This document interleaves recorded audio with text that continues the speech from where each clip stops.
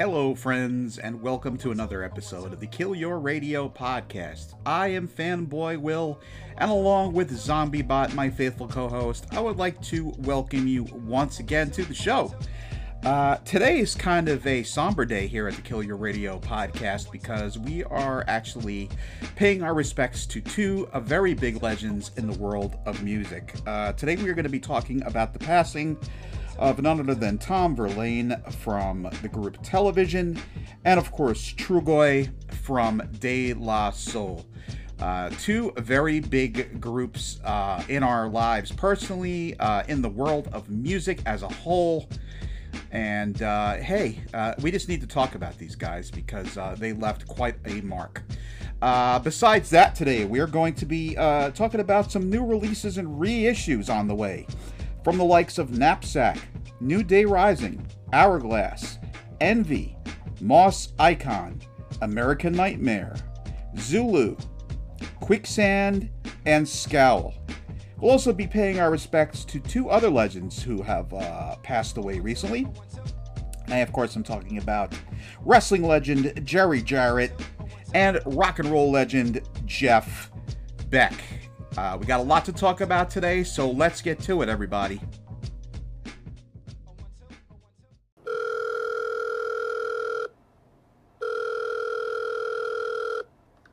Hey yo, this is Pat. What's up? This is Jesse. And Dirte. And we are Spam Caller. And you are listening to the Kill Your Radio podcast with Fanboy Will and ZombieBot.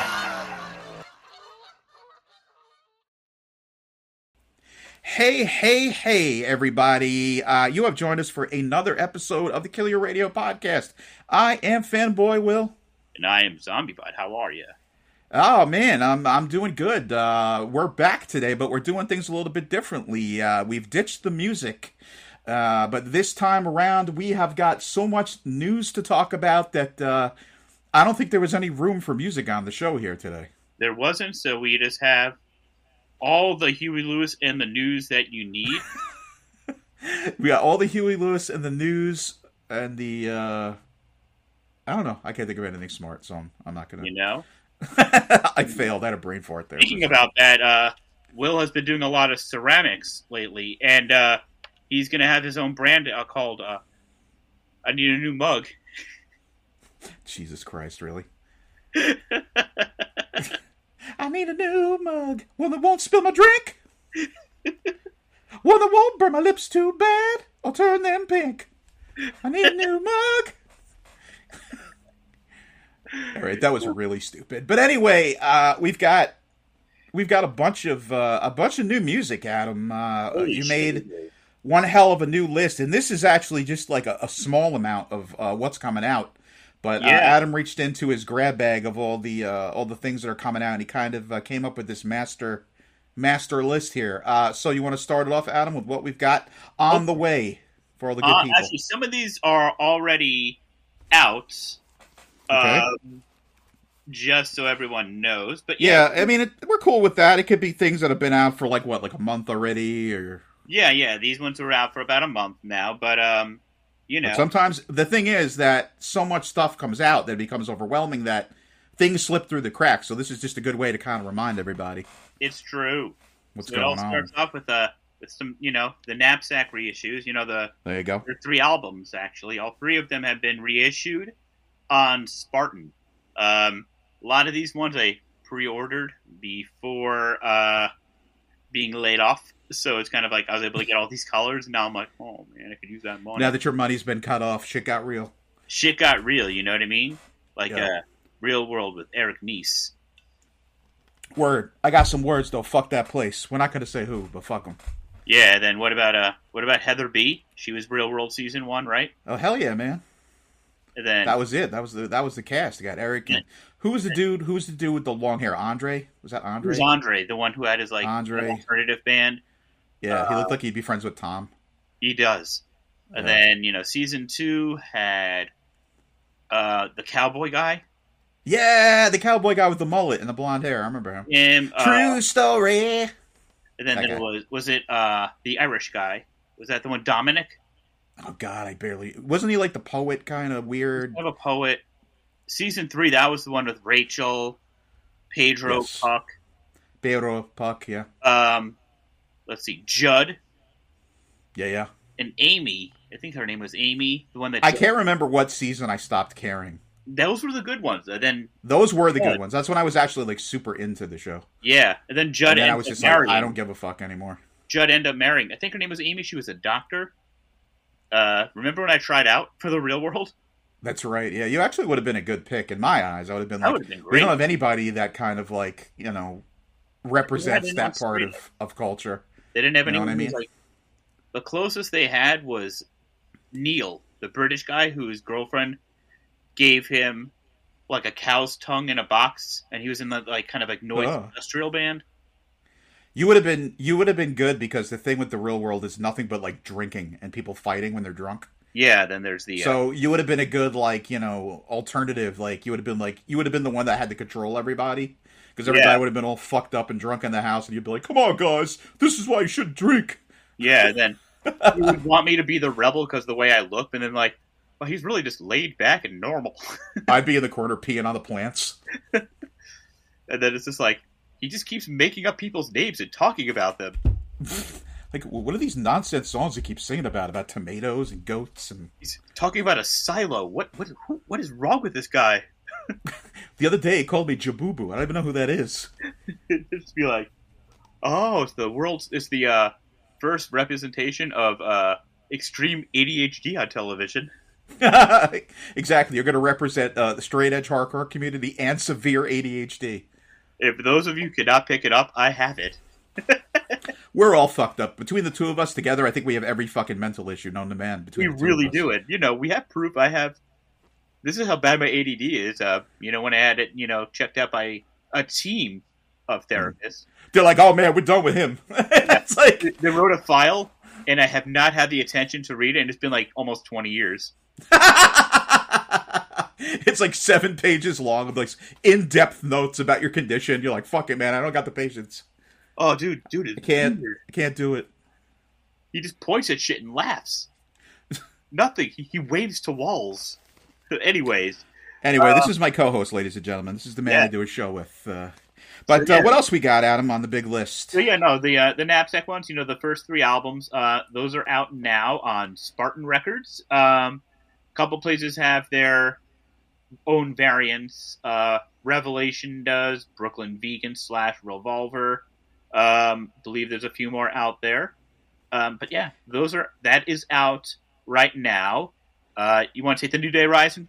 Sure. Yeah, man. Up next, we've got something new brewing from our buddies, friends of the show, New Day Rising. They've got Memoirs of Cynicism. And you could pick that up on also an amazing label, Zegma Beach. They've been putting out a little bit of everything lately. Great label, so help them out by picking it up on Zegma Beach. You can also get that at Protagonist Music and Death Witch. It's it looks like a kind of a split between the two companies there. Yeah, it's just kind of a split with all of them. This is an older album, finally seeing the light of day on vinyl. It is, again, it's just to show some love to Dave. All the good goodies coming out. There's some more things brewing on the underbelly of over there. A new Spread the Disease seems to be coming out. But yeah, you could pick this up now. There's 2 different variants. Dave is a busy guy, man. He is always putting shit out. Always. If it's not, he's also an artist who's also very good. And if he's not putting out artwork, he's putting out his music. And he's in how many bands now? Oh, like 15. He's in so many bands. He is, kind of like the Steve Albini of where he's just does so much, or the Mike Patton, you know what I mean? Of right. So much. If somebody comes to him with a band, he's like, I'll join. He'll do it, and he just does his own do it. But he even has kind of an electronic project now, and he's doing a little bit of everything, which is awesome. Coming from a hardcore person's perspectives, and it's really, really good. But you can pick that up now. I'm not sure which variants are still available under each, but pick it up. We will put we will tag all the. We will definitely include all of these releases in text format when we release the episode. You'll see that in the show notes when we throw it up on the gram. We'll have all the links to the records, to the artists, all that good stuff. So you won't have to travel far to get the information. You're just hearing it out of our lovely mouths here for It's first, true. and then you'll be able to get all the nitty gritty details. Speaking of a friend of the show, we have another friend of the show, Hourglass. Yeah. Speaking of that, they also had a split with New Day Rising, which is why I put them next to each other. But this is actually a brand new record. New recording. Which I always love because these are bands that haven't made anything in years. 20 a years. lot of these bands. Yeah. Sorry about that, Debbie. Yeah, these are bands. This is what the Hourglass is new. New Day Rising one is not new, but the Hourglass is brand new, and kind of an updated sound. It's still really good hardcore. It's called Atomic Clock. It's on Council Records. You can pick this up from Bandcamp, and I've seen it on Revelation. I believe Deathwish now has it as well. But yeah, another friend of the show picked this up because this band is back. If you're ever in the Buffalo area, they do play shows out there. I'm hoping they kind of start traveling, but they all have, day jobs now because adulthood. But if you're in the Buffalo area, check them out. And if you like what you hear, or you want to hear something new for you, definitely pick that up again. You can get that from Council Records, Bandcamp, Revelation, and I do believe Deathwish. All right, Will, you get Envy. After that, we've got a new one from Envy. I hope I'm pronouncing this right. Is it Seimei or Seimai or Seimai? It's Seimei. I believe it's pronounced Seimei. And that's on Temporary Resistance Records. And that one comes out on 3/3. So March 3rd, next month. Yeah, coming up. I don't really have any further information than that, other than that's the release date. Adam, do you know any of the nitty gritty on that? That is it's a 10-inch, I believe. Okay, there you go. You know more than I do. I do. Everyone knows Envy of just being legend in the Japanese kind of post-hardcore scene. Basically, every new release that they come out, unlike most bands, it's kind of like, oh, they're getting weak, man. They get better. And it's just one of those things where it's just kind of, I can't even explain it. I only got to see them once, and I don't remember what it was, somewhere in New York where they had balcony seats, and I was just watching with my mouth open, like, what the fuck? Damn, that's awesome. I mean, it's not very often you get to see a Japanese band, so. It's true. Okay, I'm going to have to stop Debbie. Hold on, everybody. Adam's cat is currently wreaking havoc by going up on his stack of collectibles in the background, so. She's either going to break something valuable or scratch up some records, so Adam is now currently dealing with that situation. I had to kick her out of the room. I'm sorry, honey. Sorry, buddy. She could come back later. Nothing wrong with that. Yeah. But after that, we got some new stuff from Moss Icon. We do. Not a new one. It's actually just a reissue of their album. And that also is going to be on Temporary Resistance, March 31st. Another March release. Again, Moss Icon, extremely influential, on the whole, I guess, emotive hardcore scene, Don't really want to say screamo as much. They're a little more emotive, less screams, more kind of just emotion in it. Legends of the Scene finally coming out again, because this one hasn't been, issued in a long time. But that should be coming out on the 31st, and again, Temporary Resistance, you should be seeing this and the Envy in a few different distros. Temporary Resistance are good at the distros. They're good at getting it out there. But then... Gotta love a good distro. Good distros make it happen, that's for sure. They really do. American Nightmare, this one is all over the place. So many... different variants with this one. It's hard to keep it intact, but they have a new album or a 10-inch coming out on June. Another 10-inch. Called Dedicated to the Next World. It's on Heartworm Records. But then there's variants out there. That one, they had like 3 different variants that are just exclusive to them, I believe. Death Wish, Bridge 9, Revelation, Brooklyn Vegan / Revolver, Speedwax out in the UK. They all have their own variants. Good luck getting all these variants if you are an American Nightmare order. And they've definitely got, their sound's a little more mature these days. It's not as kind of in-your-face 90s hardcore. They've mellowed a little bit, kind of more, not commercial. It's not bad at all. It's just strange. It is their own sound. I like it a lot. It kind of has a little bit of a dark wave feel to it, too, mixed in. Could be because of Cold Cave kind of being the main focus for Wes, but kind of like hardcore meets that, and it's awesome. I like it, and here's one that we're both very excited for now. Oh, man. Adam and I, as you probably know, if you've been listening to the show, we talk a lot about these guys, and of course, we are talking about Zulu. They have a new release coming out called A New Tomorrow. That is going to be an LP, of course, on good old Flat Spot Records. You can also get that one on Revelation, Brooklyn Vegan, and Revolver. They're all going to have their own variants, and that is going to be out on March 3rd as well. Yes. So apparently March 3rd is a big release day. So if you're into hardcore, you're into punk, all that stuff, head on down to your local record shop on the 3rd. There should be some great new releases, these included. It's true. And if you're into the month of March, you're going to like all those, and you're going to like a reissue of a Quicksand record called Quick. Segway! If you're a fan of March, buy records. It's a good month. Yeah, so it looks like. There's people doing stuff in the month of March. People definitely go to work in the month of March. They are chopping vegetables in the month of March. I have no idea what I'm talking about in the month. You know what else they're doing in the month of March? Getting ready for my birthday in the month of April. That's why they're getting everything out of the way, because they know that my birthday's coming, and we have big celebration in April for my birthday. Day off of a very bad person. Yes, it is, and I also turned about 700 this upcoming month in April, so can't wait for that. So you're going to watch the 700 Club on your birthday? My body has already gone to utter shit, so I can't wait. Cannot wait. It's a good one, but the Quicksand record, that's on Iodine Recordings. That is out March 31st. Revelation has its own variant. Brooklyn Vegan / Revolver, they have their own.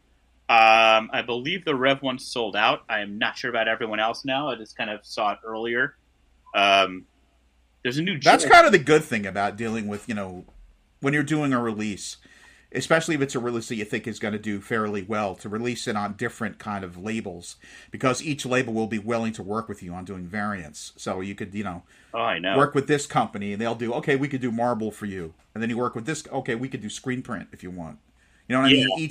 Sometimes certain labels have abilities that other labels don't. So that's the cool thing about dealing with multiple labels. It's true. Actually, you just reminded me about, with Knapsack, limited to one record store in New York on the LES. They have limited cover. I'm not sure if it's sold out. Oh, that's cool.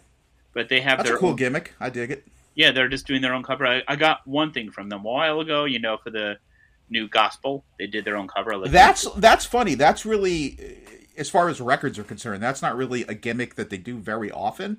Yeah. It's more the vinyl itself. It's not, usually the sleeve, which if you think about like comic books, for example, it's all about the variant covers now. That's like the big gimmick in the comic industry now is, it's Spider-Man, 805, but it's also got 16 different covers for 805. So, and that's what people are jumping up on now. But yeah, They have their own, they're kind of, that's pretty cool. Like, I know like Newberry Comics, they have their own variants a lot of time, usually colors, not as much as the cover. They should do more of that. I like that gimmick. I think that's cool because, being an artist, you can get more of us involved. You can have different, different artist variants for the covers. Yeah. Which is cool. Easier to do, too, because it's less at the press. Exactly. All that is, it's just the slip. You can print it on a piece of cardboard, not a big deal. Silk screen it, you can make two of them. Or if you want to get fancy, you do the silk screen, right? Or, spray paint or whatever, but there's that. Yep.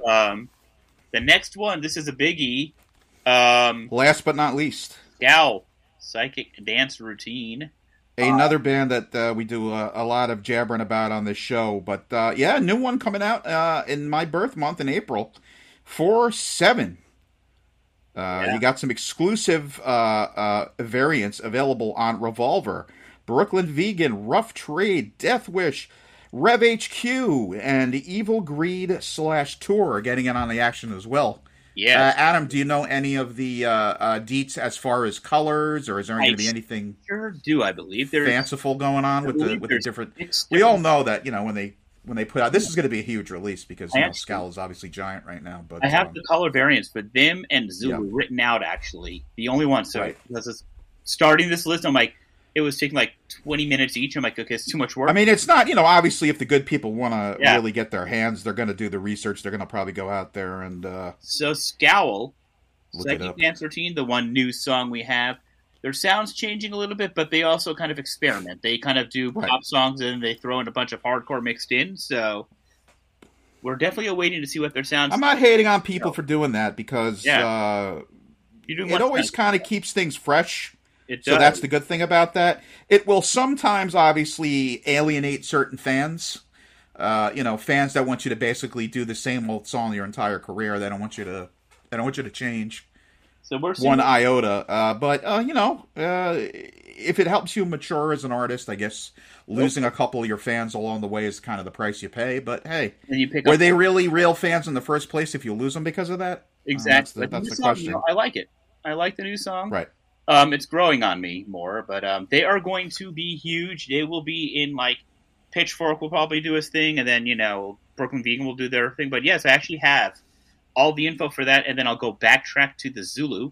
But yeah, so Flat Spot exclusives. There's a few of them sold out already, I know. Neon Green.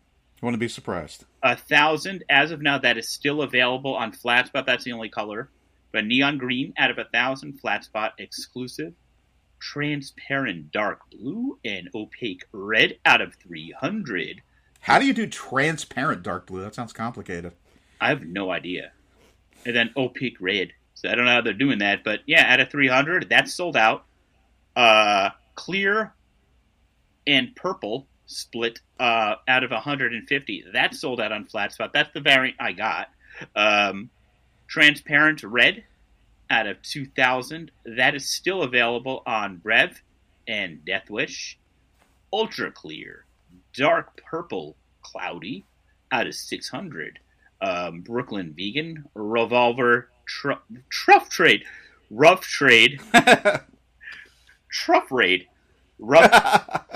exclusive. That's out of 600. That is still available.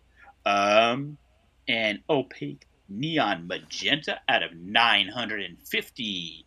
That's going to be on Tor and Evil Greed website out of 950, and that's still available.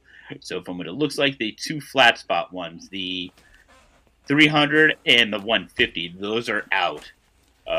Next is I got a quick question for you before you continue with the list. Are you one of those guys who will buy the record for your person? I know you're a guy who likes to buy multiple copies of the same record because of the different colors or whatever.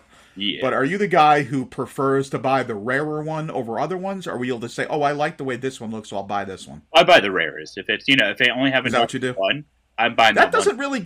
I'm not really that guy. I don't have to get the rare record. I'll basically just say I really like that Aqua one, so I'll just buy that. You know what I mean? I don't have to get the one that's like the lesser pressed one. I mean, I know obviously in the future, if you feel like, wheeling and dealing and selling it off or whatever the case may be, you're going to get more money for it.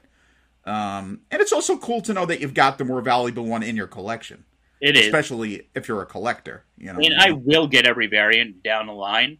I have ways of getting things, Most of them haven't sold out. Just the only one that's sold out is the Transparent Dark Blue, Red, the opaque ones. That's the only one that's sold out, and I'll get that in 2 seconds. That's easy. But then next, actually, the only thing I'm missing from Scowl that is currently out is the splatter vinyl of How Flowers Grow, like the one that was exclusive to their site, because when that came out, I believe, in the hospital. Something like that. I think you might have had an excuse in that regard. I was able to get the orange, and then every reissue after that. But I did miss that one variant. Kind of looks like bubblegum. It's kind of like that pink with splatter crap all over. I'm always a sucker for pink records. I don't know why. But here's the pressing information for the Zulu. A new tomorrow out on March 3rd. It is Glow in the Dark, and of course I ordered all these because it came out right before I got let go. But so I got every variant coming to me. But yes, this one is Zulu. It is Glow in the Dark out of 100 flat spot exclusive. Brown out of 200 flat spot exclusive. Those two are sold out as far as I know. I could be wrong, but I don't think I own any Glow in the Dark records. I might. I have a few. I have a Gorilla Biscuits, Marble, Ultra Clear, Black. So it's kind of a mixture of the three out of 300. Flat Spot and Evil Greed exclusive. Transparent Yellow out of 400. Project M and Band exclusive. Purple out of 1,000. Odd. That's the Revelation. Usually Revelation gets the yellow, but that's out of 1,000, and that's Revelation, Death Wish, Evil Greed exclusive. Actually, I believe everything you see that would be Revelation exclusives, if you are out in Europe or Germany, Devarish Records will have them because they get most of the Revelation ones. So if you're a listener from Europe and Germany areas and things like that, like England, Germany, wherever, and, getting stuff shipped from the States is too much, check out Devarish. They will have it. But those are all the records that I have. That's it, man. There's a lot of releases to speak about, but unfortunately, we also have some news that isn't too great. We've had lately a lot of people in the world of music have been unfortunately passing away, and we lost two really big ones as far as being influential on. What's cool about these guys is they're kind of influential kind of all over the map in the worlds of music. Yeah. We, of course, are talking about none other than Mr. Tom Verlaine from super, super influential group Television. And, of course, Trugoy, a.k.a. Trugoy the Dove.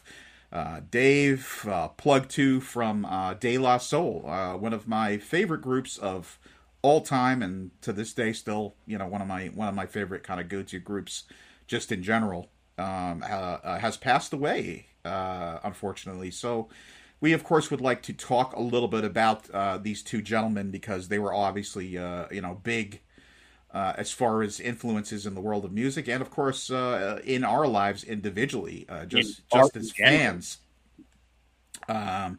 But I guess we'll start it off with Mr. Trugoy. We're going to be talking about, of course, Trugoy from De La Soul. Like I said before, a.k.a. Trugoy the Dove, Plug 2. And more recently, just kind of going by his first name, Dave. He was born David. Yeah. It's funny, though. It's funny, though. He kind of looked like a Dave. If he told me, oh, my name's Dave, I'd be like, all right, looks like that's a Dave. He looks like a Dave. It's because, at least with, hip hop, kind of with wrestlers, we have a wrestler to announce as well, but you just know them as their name, like Hulk Hogan.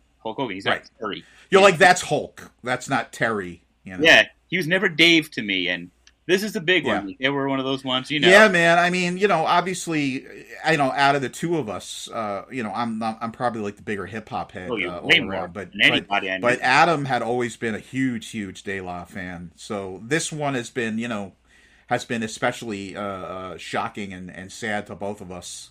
So obviously had to bring this one up as soon as we had the ability to. But like I was saying, Trugoy was born in 1968, September 21st, 1968.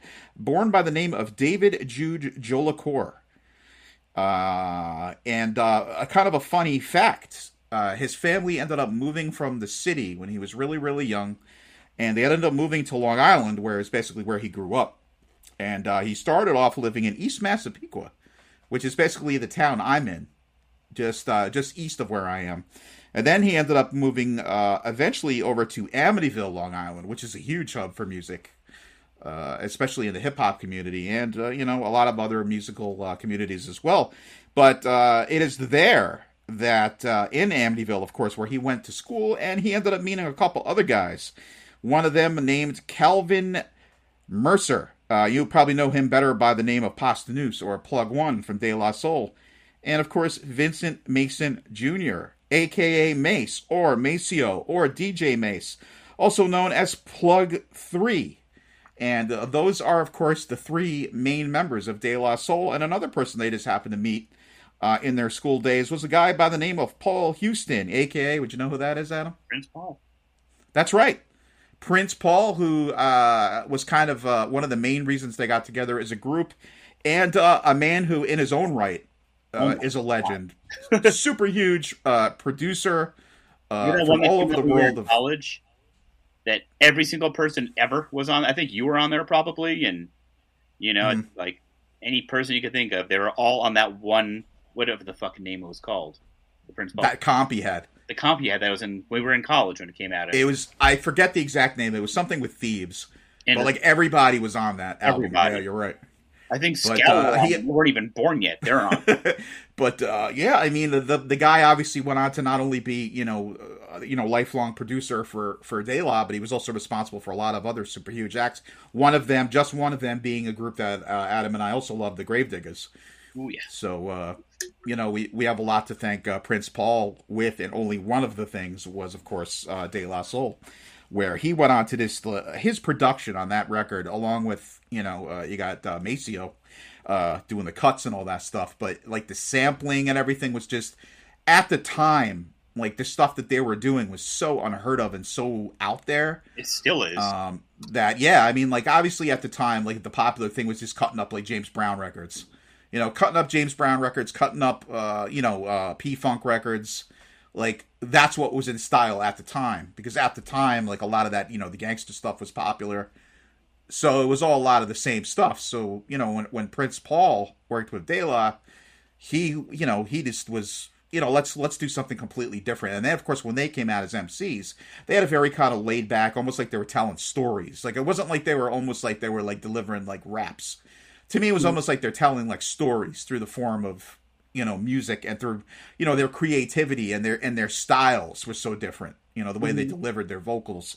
So they obviously stood out from day one, and that's the reason that their first record, 3 Feet High and Rising, went on to be a huge success. It just, it broke barriers. It, created even new genres of hip hop that never existed before this even, before this record came out. They were like hippies, but hip hop. Yeah, that's the thing. I mean, when they came out, like their thing was they pushed a lot of peace and love, and so they got kind of hit with that label, but they didn't really like that as much. I mean, they had a lot of things obviously were part of hippie culture, as far as their message on their albums and stuff, but they weren't actually right. Even in a band, but they as a matter of fact, they hated that so much that De La Soul is Dead is basically a response to that. It was basically, that was their second record. It's basically them saying, you're calling us hippies and all that shit. But we're more than just that. We're more than just an image. You know what I mean? It was almost kind of them saying, hey, assholes, that was just like a gimmick for the first record. That's not who we are. And that's what, De La Soul is Dead was a response to. You've also got production on there from Prince Paul, who, obviously, again, that record to me is just as fucking good. I love De La Soul is Dead. Like, the production on that album, so fucking good. And what's even cooler is they have they kind of did a little bit in the first record, but it's almost like, remember when we were kids and they had the read-along storybooks and records? Mm-hmm. They did that kind of same thing on De La Soul is Dead, but obviously kind of incorporating their humor into it, like mixing it with their silly kind of humor, which is another thing that De La doesn't get enough credit for. They had a really good sense of humor. They did. And people don't talk about that enough. Obviously, they talk about how talented they were, which they were, and still are, the remaining members. But, it's just, they don't get enough credit for just being genuine, creative dudes in general. And I can't say enough good things about De La Soul. I really can't. I mean, I have a kind of a funny story. Growing up, obviously, big hip-hop fan from back in the day, and I went over to Scotland. I was younger. This is maybe my third time being there. So I want to know, when I get there, where are the good record stores? From where I was going to be going, where my grandmother lived, it's a very small town. So there aren't a lot of record stores nearby. So, she said, oh, my grandmother said there's one in the town over that it's a pretty good store. And it just turns out that this store was the store that my father used to go to with his group when he was, in a garage band back in Scotland. Shout out to Murphy Music in Bucky, Scotland. Nice. But he would go there and he would listen to records. You know how they had the listening booths and all that back in the day? He would go there and he would listen to 45s in the listening booths, and they would also record records there too. So this was kind of like a full circle moment for me, because I went into Murphy Music saying, oh, okay, this is supposed to be a big record store. What do you guys got? And he says, okay, young man, what are you into? And I said, well, I'm into rap. And, in Scotland at the time, more so in England, hip-hop was big. But it wasn't really that huge in Scotland. So he's like, oh, we have this small selection of rap tapes, as they called it, over here. So I went over, I'm looking through it. They had their usual crap. I was like, yeah, next. And then I saw the De La Soul 3 Feet High's Rising cassette. And I had seen them on MTV. I saw, Me, Myself, and I, the video on MTV, and I loved them. I was like, I got to get that record. And I hadn't really seen it by me anywhere. So here it was. It was sitting right in front of me in Scotland, of all places. That's funny. So believe it or not, I copped that tape like immediately. I was just like, boom, grabbed it. My God, the second I put that thing in my Walkman, I didn't stop. I listened to that thing. Holy shit, that tape put in work. I listened to that thing so much. But and what was even cooler about it is that it has this really cool like mini comic inside. So if you open up the gatefold or the J card of the tape, it's got all the cool little comic book art with De La Soul inside, which I really dug, being an artist or whatever. But yeah, man. So the rest is history. I was hooked. I was a super fan from there on. And but obviously I wasn't the only one. De La Soul went on to be super influential all over the place. I actually have a pretty big following in the punk scene. You do. I mean, a lot of, because they were different. So punks appreciate that. They were. I mean, they have ties. They were friends with a lot of people in that scene. Even like, pretty sure they knew Cro-Mags just from living around, whatever. Wouldn't be surprised. But that's awesome. Like that. But their career, it's been pretty prolific. Since they started off with 3 Feet High and Rising. Obviously, that was only the beginning of the ride. They went on to record 9 albums to date. 3 Feet High and Rising being probably their biggest seller and most successful record.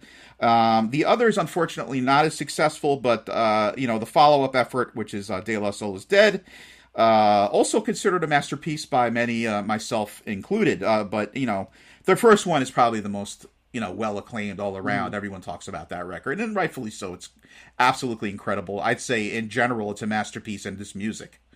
I don't just consider it a hip hop record. I consider it just a masterful recording in general. But also, it didn't stop there. As well as the 9 albums that they've recorded so far over their recording career, you've also been nominated for 6 major awards. But they only managed to win 1. And strangely enough, the only one they won was for Best Collaboration with Vocals. And that one they won for their collaboration they did with Gorillaz. Remember that one? Oh my God, yeah. Gorillaz. Yeah. And that's, who else did a collab with Gorillaz? Del the Funky Homo Sapien went on to do Clint Eastwood with the Gorillaz. But anyway, yeah, so they went on to do Feel Good, and they won an award for that. And that was way back in 2006. That really feels like yesterday, but that was almost... It does. It's crazy. Ago, so, holy crap, we're old-ass motherfuckers. But you hear Dave on that, we know he does like the laugh. He goes, ha, ha, ha, ha, ha. Remember that one?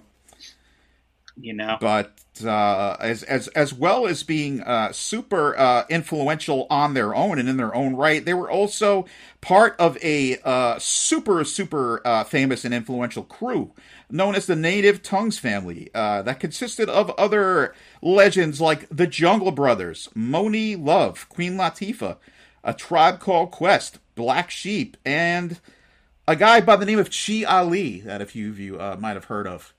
So, not only were they big shots on their own, they were also part of the Native Tongue, who are, huge.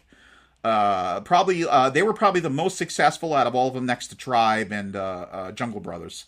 Yeah. But Latifah on her own, obviously more successful with the solo career and all that stuff.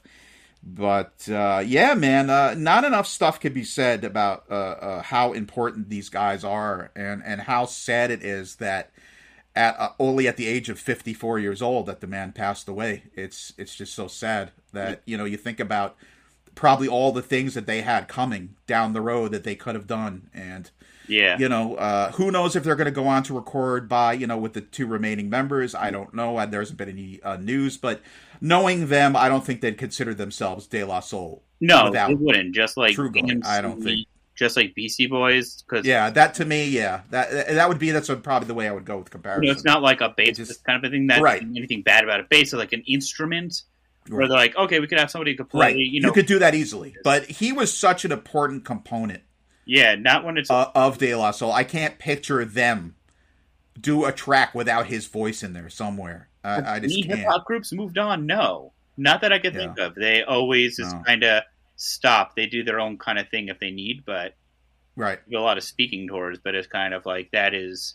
You're losing a family member with it. It's kind of like, you know, you don't get it. Yeah, man. I mean, like it's become pretty evident how important this guy is, because I mean, like, people from all over the map have been doing dedications, you know, guys from like Big Daddy Kane all the way down to like Percy P, like, you know, so you've got like, you know, old school all the way up to like hardcore dudes that are like, you know, guys that you think would never have even listened to De La have been coming out being like, yeah, man, like, big loss, huge, you know, huge fucking tattoos of his face. Like, I've seen a couple of those posted, like his face is straight up on someone's body, you know, and so this is huge. They're one of the big ones for me. They always will be. So I couldn't believe it. I think that where I actually found out for the first time, I was on Instagram, and Big Daddy Kane had posted, because I'm a follower of his on Instagram, had posted something about rest in peace Dove, and I'm like, okay, that can't be Trugoy, because I know he goes by that. So I was like, no way. And then I read a little bit more, and I was like, holy shit, it's him. And then I was like, maybe it's a mistake. Maybe he got the wrong information, because that happens sometimes. Yeah. And then more and more things were popping up about it. And I was like, oh no, it happened, must have happened. But, you know, I obviously, you know, I don't want to get in people's business, but I had discovered, you know, doing my research that, I'm like, the guy must have not been that old. You know, 54 years old. How did he pass away? Was it an accident? What happened?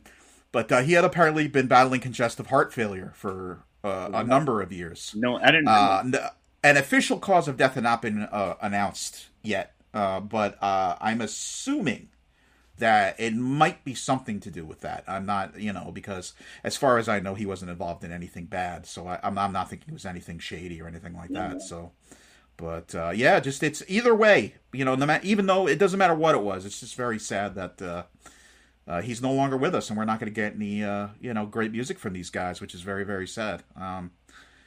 Unless they dig into, like, the archives and they come up with some deep cuts that no one, you know, released, or which might happen. It does tend to happen. You know, guys like Big L and people like that who have passed away, who are, you know, really kind of prolific MCs. You know, obviously they're not here to record anymore, so they kind of go into their archives and they pull out stuff that they never, you know, released. So let's hope that maybe there'll be some undiscovered De La gems that they put out for the fans. I have like all the Biggie and Tupac that just keep coming out. Oh yeah. I mean, they're always finding something. You know. But yeah, man. So rest in peace, Trugoy. That's a big one, man. Huge one. But not only did we have a loss in the world of hip hop, we also had a loss in the world of, I would consider, just music in general. Art rock. Yeah, art punk, post punk, and whatever you want to call it. You know, new wave punk, stuff like that. But Tom Verlaine, a member of a group you might have heard of called Television, a group that if it wasn't for them, you wouldn't have alternative rock, you wouldn't have any of this that we play on this show. Right, exactly. A majority of the body of music that we play on the show wouldn't be on. They were around before Ramones. You know, they were playing. Yeah.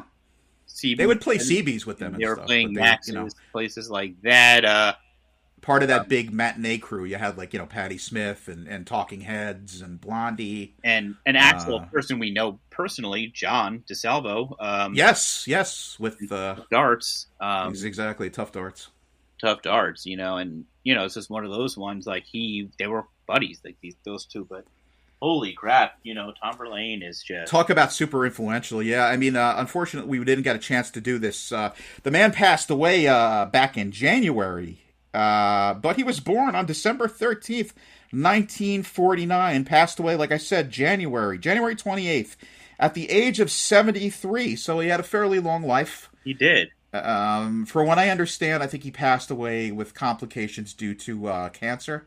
Yeah. I think it might have been a prostate cancer that he had been having issues with in the last few years. But born Tom Joseph Miller. He was the frontman and guitarist for television, like I said, super influential.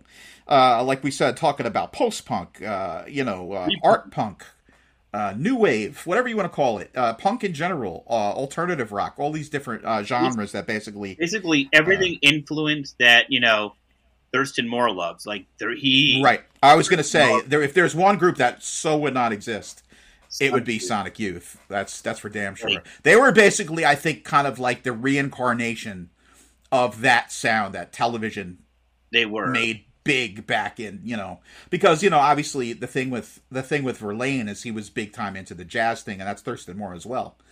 Like brought up like doing that kind of music and stuff, and obviously Verlaine came out. His style when he played in television was very jazzy and stuff at the time, which was kind of strange. So they hadn't really seen anything like that in that particular scene. So that's one of the things that kind of made him stand out and that band stand out at the time. But also, he was also in another band that I know Adam has heard of, a band by the name of the Neon Boys. I know. Who just happened to feature another guy you might have heard of, guy by the name of Richard Hell. I saw Richard Hell on a train once. Did you really? Yeah. I didn't say anything. It was just kind of like, there's Richard Hell. What yeah, that's kind of like, that's like a big shot. I'd be like super like intimidated. Oh my God, Richard Hell! Well, I know, like that's intimidating. That's like, wow. But anyway, that was the kind of the precursor to television. They were together for a little while, but they didn't really seem to get their act together as far as getting the group as they wanted together as a whole. I think they were looking for like an extra guitarist at the time, and they couldn't find it. So rather than just kind of go through the motions of looking out and searching, they said, "Oh, let's just form a different band. Fuck it." So that's basically what happened. And television was formed. It's crazy how that era. How quick music progressed in a small period of time. Hell yeah. 5 years, kind of, if you're thinking. And genres were formed. Not only that, genres were formed, like, instantly. It was just like, bling!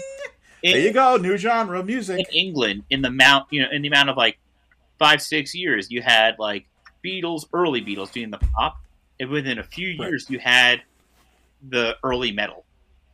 Quick, that's how it was over here with, that's crazy, yeah. A lot of people think, it started so-and-so, but, that kind of music had been forming for a while. For a long time. Around that time is when you would have, Velvet Underground over here. Mm-hmm. Sure. They were the first, one of the most influential of, the art stuff, and then kind of noise and television kind of took the reins from there. But really, it was just a few years, after. I mean, there's a bigger gap between Velvet. Very important. Those years were those years from the 60s, as far as changing things. Obviously, rock and roll as a whole had started with the blues and all that stuff. So that goes back, a long, long time. But, and I'm sure, as far as shaping it to the modern sound that we know today and the modern genres that we listen to today, that stuff basically started in the 60s. Let's be honest. I mean, without Tom, there wouldn't be the Strokes if we're trying to go for a band. I was going to say, if we're going to talk about bands that wouldn't have existed, one of those comes to mind. Definitely them. Definitely Sonic Youth for sure. Definitely, groups that all came out of New York, coincidentally enough. So, like Terry Jarrell and the Magic Gondolier would not exist. And I'm a little unprepared for another passing because it happened right in the beginning of this film. I know. Like I said, it's just unfortunate that when these things happen, I mean, it's true what they say, people tend to pass in threes or twos that are, influential people, and these are pretty big names, so... And there's one I wanted to bring up real quick, just before my mind goes away, but this one, we were on the call, we were just about to hit record on this, right? And a message from a friend that a wrestler passed away, So I am definitely not prepared for this at all. I don't have notes since it. You could at least mention it. There's nothing Yeah, I wrong want with to that. mention it, so I do apologize for not having notes because it happened again while on this phone call here. So it basically happened. At least I found out while on air. But Jerry Jarrett, huge, name in the Memphis wrestling scene, promoter, booker, wrestler. His mom was a promoter out there too, Christine Jarrett, otherwise known as Teenie. You get that name out of Christine, Teenie. Father Cute of nickname. Jeff Jarrett, who was Good old Jeff Jarrett. Everyone knows Jeff Jarrett. He was big in the WWE, WWF, Mm-hmm. NWA, WCW, whatever you want to call them. Jerry kind of is most known for being the Memphis area, but him and Jerry Lawler, would definitely were the biggest King. stars out there. But this is a huge one in the world of wrestling. I'm getting all this information. He was definitely in his 80s. I just don't know how old he was. Do you know what he passed away? Is it just natural causes, or you don't have any Yeah, it information? just looks like it's very new here. These things were just updated 27 minutes ago. Let's see. Promoter, yeah, Continental, in 77, right. Died at the age of 80. Let's just see, yeah. Well, Dutch Mantell was very close with him as well. Zeb Coulter in the WWE and WWF. They were friends. But I am not seeing any news on this yet of, what it was. It could just be age-related things. Oh, God. Esophageal cancer. Oh, boy. I'm very scared that that's going to hit me. Yeah. My digestive issues. And I hope I'm not wishing cancer on myself. But this is a big one, So I very much doubt you're going to wish cancer on yourself. No, people have. Not on, not you on yourself. They've wished it on me. I have my enemies out there. But this is a huge one for the world of wrestling, And again, I do apologize, people, for not having any notes. It happened. I found out another big name, just not in music, but just pop culture, which we cover on this show as well. So. We do this. We do. Do. Ha do. We do this on the show, but there's others. We have Jeff Beck. Yeah, I mean, obviously, I wanted to just quickly mention Jeff Beck, but Jeff Beck, obviously, another super influential name in the world of music. A guy who started off in one of my favorite bands of all time, the Yardbirds. Went on to do big things on his own. Obviously, a guy who, as far as being super influential guitar players, up there as probably one of the greatest of all time. Easily. Oh, he's up there with the rest of the guitarists from Yardbirds. Yep. Clapton, Jimmy Page. Yeah. James Patrick Page. He's definitely up there, but damn, his guitar work. This one, hit my brother. I'm sure your dad was like, what? Oh, yeah. Yeah, my brother is more so a Jeff Beck guy. But my dad's more of a Clapton guy than a Jeff Beck guy. Who does your brother hate? A few people. No. Cheap Trick. He hates Cheap Trick? Hates Cheap Trick. I like their power pop stuff, their early stuff. Yeah, they were right. That don't bother me. Some of the cheesy 80s stuff. He hates the guitars. That's what it was. That stupid hat. Stupid hat. My brother gets mad over. He's like me. Gets mad over stupid shit. But, and we have a lot of stuff going on here with these passings. But let's actually, I wanted to, if I could, get back to Tom Verlaine. I wanted to talk a little bit more about television in general. If you're wondering kind of about their career path, they started off kind of gigging pretty hard at CBGB's, and that went on to them. I think they were recorded a 7-inch first. The 7-inch was kind of obscure, not really easy to obtain, but the one album that kind of set them over the top is they went on to record Marquee Moon, and that was in 1977. That album to this day is considered a huge classic and like a masterpiece. And, it's right behind me. I love that record. Alternative music, post-punk, all those genres I just mentioned. But that was recorded in 77. They quickly followed it up in 1978 with a not as successful but as good Adventure. Both of these albums were considered at the time hits, quote unquote, whatever that meant for the time. And both of them were on Elektra Records. So both Elektra record recordings. And like I said, the funny thing is, they recorded these two albums back-to-back, 77, 78, and literally broke up after the second record. That was it. They were just like, we're done. That's it. Done. And that was the end. I believe, I could be wrong, but I remember seeing this once. I believe they played FIT Basement around that You're time. kidding me. Really? Yeah, I think they played there. Not at the same show, but I know Misfits did, but I think I saw some of that. They played. Well, again, it's the New York area, so it is New York area. it wouldn't surprise me. But just incredible how some of these bands that make such a huge fucking impact release like a couple records and they're done. That's the end of it. You never, which I think kind of adds to the mystique and adds to the interest in the band, because a band that was so influential and so great, how could they only put out 2 records and then just fuck off forever? Like it. Sometimes you know what I mean? That way, because they don't get stale. There's not like. That's the thing. Not where you're like, okay. A band goes out to turn out 30-something records or whatever. Like, how many of those are good? Stones, let's say. I love early Stones. How many of those are good? I mean, you're the guy, you hate everything after, like, the late 60s. My brother loves that, like, 70s, 80s stuff. It was mine. Tattoo You and all that. Like, he loves all that stuff. Like, you hate it. Yeah, I like the 60s stuff, but they're one of those bands who just, and they're still doing it, like, Ozzy still putting out music, things like that. Exactly. Some of these bands. Well, he's done now, no more. But. He's done. No more touring. But he's a really good head of hair, by the way. Ozzy, yeah, man, still for his age, for his age, full head of hair, full head of long hair, and it's healthy. It is healthy. Yeah, hair, Yeah. He is brought to you by Keratin. Brought to you by Maybelline. Yeah, but he has a different. Maybelline makes. They don't make shampoo. They make makeup, don't they? I believe, but his hair. Well, Ozzy wears makeup too. He might use. He might wear Maybelline eyeliner. He wears eyeliner. But his hair definitely looks soft, But I think he uses Prel. He uses the Prel.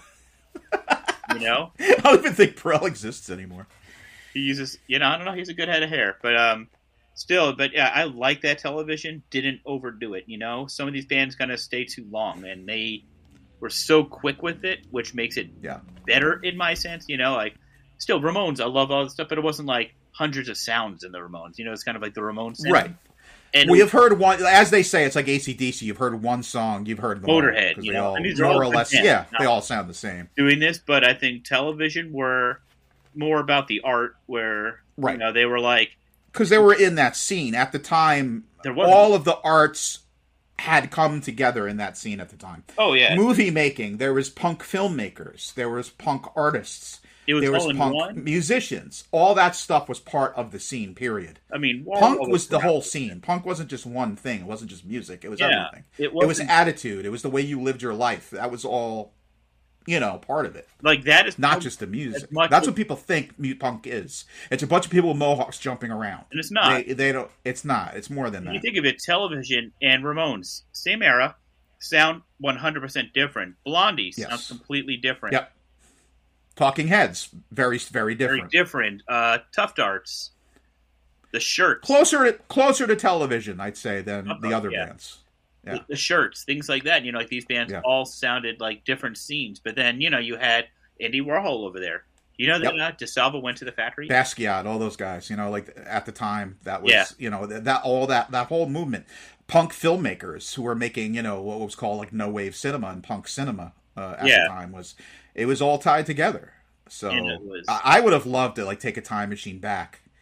I'd been of age at that time, because a lot of my heroes are from that time. And it's, it's kind of like to think how crazy and I don't know how people, like DeSalvo, people that were in and around that scene at the time, if they really kind of, I think they do kind of really appreciated what they came from, because that was a big time to be part of that scene. But it's crazy. He knew Warhol, DeSalvo. I'm sure he did. Yeah, I'm sure he did. All those guys, they all hung around the same circles. And to him, it's just let's hang out with Andy. Yeah. Oh, you're talking about Andy. Yeah, I knew Andy. Drew? Shit. Drew, I know him all. To him, it's just whatever. It's just to us, if we. He was a guy that was in the same club I was in every once in a while. It's not a big deal, but to us, it's like what, But it's kind of like us knowing somebody who's in a hardcore band. It's like, oh yeah, that's my buddy. Right. My buddy Matt. Whatever. People who knows? Maybe in 20 years and 30 years, we're going to be old men, and people are going to be asking us, "What was it like to be at that Earth Crisis show?" I don't know. Holy shit! People from exactly gospel. Yeah. Tell them what big deal. I had him on my show. You had a show where you talked to him. Holy shit! But that's us with like DeSalvo with that stuff, but to him it's just kind of like his friend. So it's Right. in his head he doesn't. No big deal, kind of a thing. Yeah, like that was like Bleecker Bob too. He knew everybody. Yeah, he knew everybody. So to them, it's not. It's just like, oh yeah, Tommy, whatever, you know. But to us, we're like, Tom Verlaine, dude, what the fuck? That's a big name. He's like, I guess, whatever. That's us, you know. Like, not. They always say like to say, yeah, you know, it was a regular guy. Like, you know, it's the regular guy. Like, what's what they are. I mean, we put a lot of kind of we put them on like these god pedestals. Yeah, you know, where it's almost like they're not even human beings. Like they have these abilities. I mean, they're super talented individuals, but hey, they die just like we do.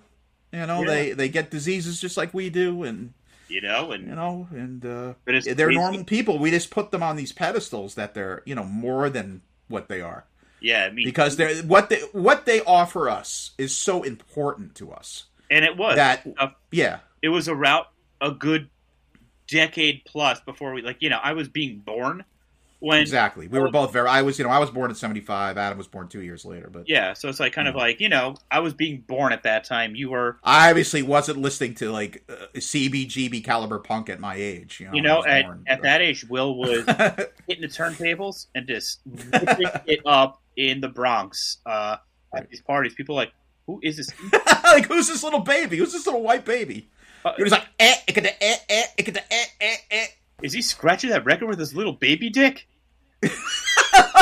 Like cutting and scratching. That's to be an event. Yeah, he's like, check this out. Look at his little pecker. Look at it go. Little thing. Oh my god. Why is it so big? It's a little baby carrot. Why is it 13 inches? Remember that HBO show, The Get Down? Yes. It's like, but according to them, in the 70s, there was straight up full on hip hop where they're having the parties, the same kind of scratching, and they're playing like I have big jokes about it, like because that thing with that show is they got a lot of stuff wrong. Yeah. So like I was funny if they were like at like a park jam or whatever, and you heard like DMX in a car as the car drove by. It's like, oops. But they had Herc in it, like some guy playing Herc. Yeah. But they were doing that stuff. According to that show, in 77, they are already past the hoo-ha. Yeah, yeah. They're already up to battle rap at that time. It's kind of like, dude, no, that was hoo-ha era. Yep. Just saying. And they're like, no, man. And they got mad because they're doing like the disco and stuff. Like, yeah, that show got it wrong, but it was still a fun show. But yeah, they got so much stuff wrong. Kind of like Summer of Sam, how they got the punk stuff wrong. Yeah, well, the thing with that is you can kind of get away with it in that regard because you're not really paying attention to that with that movie. You're paying more attention to... The Get Down got so much shit wrong in hip-hop, and that wasn't even my scene. And I was like, well, that's wrong. Like, they're rocking Jordans. They're like, he's not even playing yet. What are you... Come on now. But these are all big names, man. We gotta... Yeah, but, I mean, another thing with Tom is that, obviously we were talking about the, television wasn't long-lived. There was only, the 2 albums, whatever, the 7-inch. But he went on to have a pretty long solo career, too. Not a lot of people talk about that, but he was doing his thing for a while. He's on record here as having 10 solo albums. So, obviously did his fair share of doing that kind of stuff, too. He went on to collaborate with people like Patti Smith, who actually, a person he used to play CBs with all the time. Also, a woman who ended up becoming his girlfriend for on and off over the years. So he worked with her on a bunch of different projects. Also, people like James Iha of Smashing Pumpkins. He collaborated with him. Jeff Buckley, another big name. I did not know about the Buckley one. Yeah. And he was also a part of a super group called the $1 Million Bashers. That was a group that mentioned a group we brought up before, the guitarist Lee Ronaldo and Steve Shelley, both of Sonic Youth, and also Nels Klein from Wilco, if any Wilco fans out there. Tony Garnier of Bob Dylan fame. He played with Bob Dylan on and off over the years. Speaking and of a couple other music. Quick. I'm wondering how Michael's doing. You remember Mike, the one who would come into Bob's all the time? He would just kind of like talk. Refresh my memory. And he would like put like flyers inside records and just kind of mumble. There was a lot of guys who would just kind of like fade in and out, and they would Michael Mann He was kind of like shop regulars, you know what I mean? Yeah, he was one of those people who was like there with Bob Dylan writing music back in the day. Oh, really? Bob kind of takes care of him, but he's basically, can't really fit into society anymore. Probably did so much drugs in the 60s. Yeah, it could be that. Or it could be, he could be having maybe an underlying mental issues. Probably. Once in a while. And it probably got made worse by the drugs, kind of. If you saw him, you would know him. Kind of like a thin, older man, white hair, and he would just kind of like... Is he still around? I have no idea. I haven't seen him since, at least 10 years, but he would come into Bob and he would just kind of like Billy Madison. Kind of messed up, right. And he would just kind of like put a flyer inside like jazz records. That's basically as far as he got right. From the jazz section. But he was also friendly with Tom Verlaine. Right. Jeff Beck. He actually knew both of them. Wow. But anyway. But so the man went on to have one hell of a career. Not just ending because I didn't want it. I wanted to follow it up with that because I didn't want it to sound like that was it. He just did television and that was the end of it. No, he went on to. He was recording up until I think on his own doing stuff in the 90s and in the 2000s. I think they got back together. There was there was a television reunion at one point. I was gonna say Jay went to it. Yeah. Kind of wish we had Jay on the show this time because he would have. Yeah, this would actually have been a good one because obviously he's a big Richard Hell guy and this is one of like this one hit Jay the most out of everyone I know just because he was such a fan. He knows his stuff. But he passed away, like I said before. The age is 73, and he died in the place he made his career in New York City. Yeah, so kind of fitting. It was.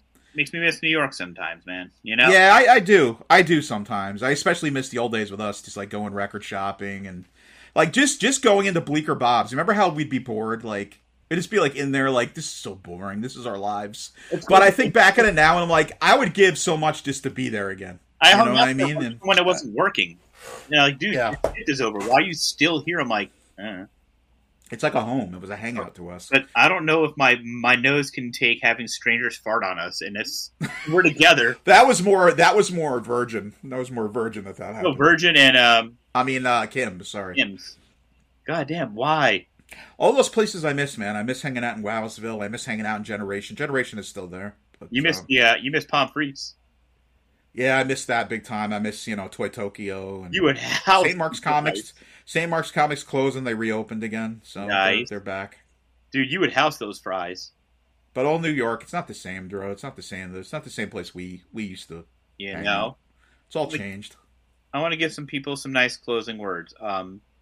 So all for it. Listening to us today, go outside, take a walk. It's good to get the air in the lungs. Some exercise. Find a stranger and ask them to play hide and go seek. Yeah, that's right. Get enough people together. I would suggest going into your nearest watering hole. The one that looks like there's probably a lot of salty older gentlemen. Go in there. See if you can recruit as many people as you can from there, especially to play hide and go to join you in the park. What you have to do is you have to meet in the bathroom. That's where it'll start, and then from there you're all gonna go and you're gonna disperse throughout the park. But first, you all have to pee next to each other at the urinal, and then you all are gonna disperse throughout the park. That's totally going to be a new thing on TikTok. I haven't seen it yet, but it's totally going to be like, today I'm going to walk around and try to find a stranger to play hide and go seek. It'll just be some nice voice like, hey. Fuck off! Hey, sir. I've had a very rough day. Would you like to play some hide and go seek? Get the fuck out of here! The fuck is wrong? You look like some kind of weirdo! I'm gonna give you a 1-2 in the eye. What's the matter with you anyway? Some kind of weirdo. Why do you go? Hey, do you belong in a loony bin? Get one of those quacks to talk to you. That guy does not exist anymore. But anyway, yo, man, we have to leave it on a lighter. I think that's it. Yeah, we don't leave you with we don't want to leave you with a too serious a note. Even though obviously legends leaving the face of the earth are it's never a happy time. But we knew we had to mention it because these were two people, and obviously all these bands that they were parts of are still continue to be big parts of our lives as music fans. So. We don't want to have. But anyway, everybody, that's the end of our show. We do appreciate you sticking around to listen to the tributes of these two very important people, and we hope you heard a couple recommendations of some music you might want to go out and grab. Hopefully, and by next episode, you can't see me, but I will no longer have Simply Red / David from Roseanne hair. David hair, his hair is a little more straight now, but yeah. I definitely have Simply Red hair, and it's got to go. So Adam's definitely holding back the ears right now, and it's starting to bother me. But anyway, everybody, thanks for joining us here on the Kill Your Radio podcast. And guess what? When we come to you next time with episode 5, we're going to bring music back into the picture. We just wanted to do something a little bit different today to get out a little bit of a shorter episode. It'll be a little bit easier to edit and all that stuff. Plus, we had a lot to talk about today. So if we included music in today's show, it would have been a hell of a lot longer. It would so we do hope you appreciated the fact that we didn't have any music in here today. But anyway, thanks for joining us, and I am Fanboy Will. I am Zombie Box. And we'll be back very soon with another episode of the Kill Your Radio podcast. Take care, everybody. Be good to each other and all that good stuff. See you soon. Bye. Hey, everybody. It's your good buddy Fanboy Will here, and I would like to ask of you, the listener, a small favor.